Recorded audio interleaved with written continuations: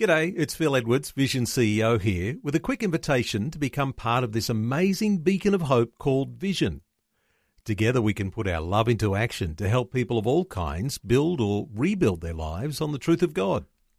Please consider the part you can play during our upcoming Visionathon appeal, remembering that it's your support that makes Vision possible, including this podcast. Audio on demand from Vision Christian Media. Foundations. We, in our day and age, look at the ancient Hebrew law and the way the ancient Hebrews lived and we go, that was just terrible. That's because we're measuring it against our society, which is actually very lax. Foundations. Understanding the Jewish foundations of our Christian faith. With Robbo Robinson and Mandy Warby. All ancient cultures had law codes, rituals and festivals. The ancient law codes, unfortunately, had different standards and penalties for the rich and wealthy as compared to those for the poor and less influential. That is, until the law was given on Mount Sinai. You know, a lot of Christians, I think, have a very distorted or unbalanced view of God's law, almost as though God's law was bad. But God's law is holy, and Paul reiterates that. We've mentioned that before on Foundations. But if we were sitting in a room with a group of people and somebody opened the Bible and said, we're going to start a study in the book of Leviticus, everybody would go, oh, there'd be this collective groan. No, not Leviticus. I think the only other one you'd get a deeper groan from would be Lamentations, because it can be so depressing. But the thing about Leviticus is that it's the law that was given on Mount Sinai. And while it's true that if you read through the book of Leviticus, it's just loaded with rules and restrictions and consequences and nitty-gritty little things that they had to do, and then if this started, then you got to do that, and then if that started, you got to go back there, and then you got to turn that around and flip that up and wash that and wipe the other. I mean, it's like kind of, this is really hard yakka. But for us to get our head around why all of those things were so important is because you kind of have to understand the comparison of the cultures round about and the law codes that they had. We, in our day and age, look at the ancient Hebrew law and the way the ancient Hebrews lived and we go, that was just terrible. That's because we're measuring it against our society, which is actually very lax, very casual, very permissive. Let's say it's even extremely promiscuous and tolerant of sin in unprecedented levels in many ways. And so we kind of look at the Old Covenant law given on Mount Sinai as being super restrictive and unreasonable. Now, the real shocker actually is that when it came to the law that God gave to his people on Mount Sinai, it was revolutionary.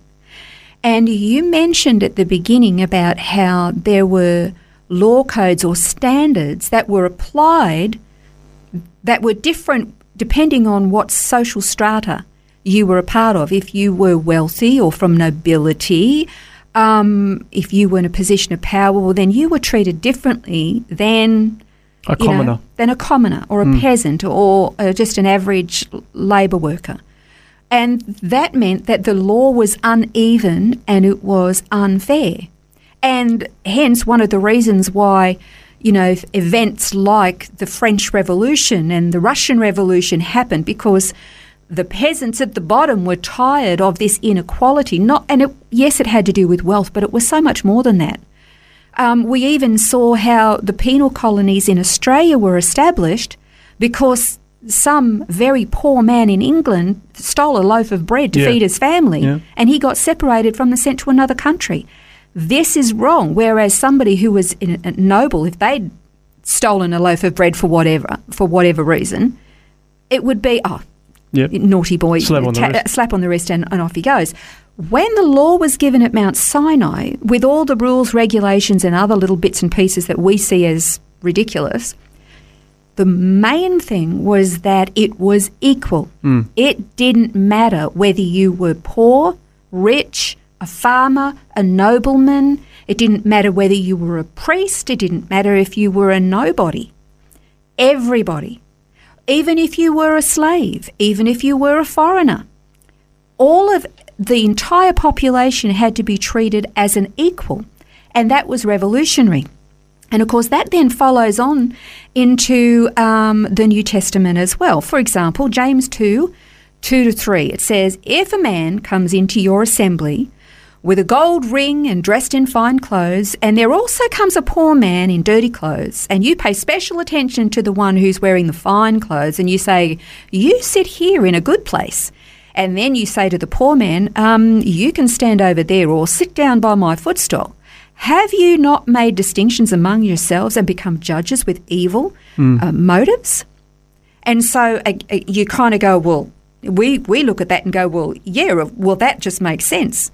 That would just be normal. Well, actually, in our society, that's not normal. It's very much that we give preference to people who have money or who are well known or famous. We even do it in churches when the celebrity Christians come along. We give them this preferential treatment and forget that there's a homeless man out the back, but we don't want him to come in and smell the place up. So, we'll sit them in a little section elsewhere. We do it all the time, and yet this was something that God said, absolutely no, this was not to happen.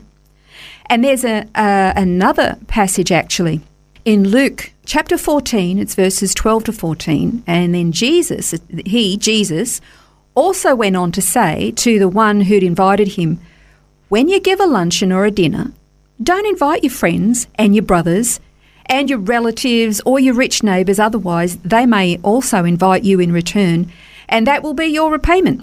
But when you give a reception, invite the poor, the crippled, the lame, the blind, and you'll be blessed, since they don't have the means to repay you, for you'll be repaid at the resurrection of the righteous."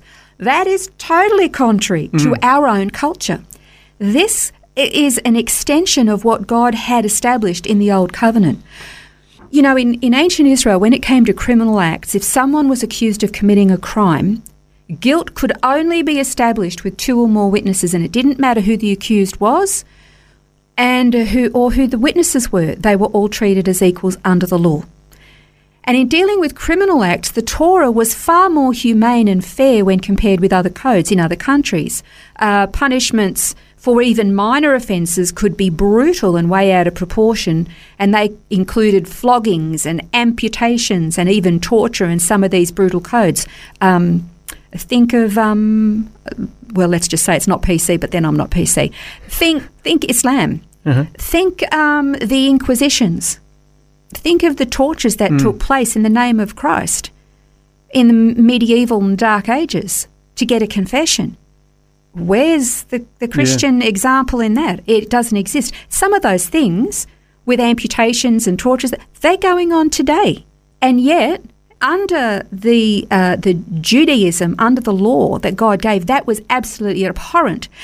Well, I guess the natural question that comes up from that, though, is the command that says an eye for an eye and a tooth for a tooth. How do we kind of put that into the mix or understand that command?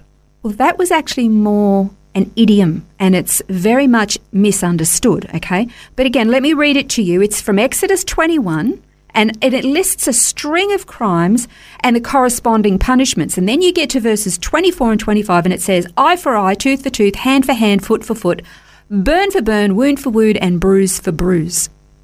But does it actually mean that? There's actually a whole lot more involved in that. And as you read on, it actually explains that much more. So we'll look at that next time. We're going to look at the issue of slaves and slavery and the treatment of them as well, because if you look at the treatment that was required towards slaves, you understand that if that's how well God wanted slaves to be treated, then absolutely for the rest of society as well. Well, some interesting thoughts there, and we're going to continue to explore that in the next episode, understanding better what the real treasure was on Mount Sinai. That's next time on Foundations.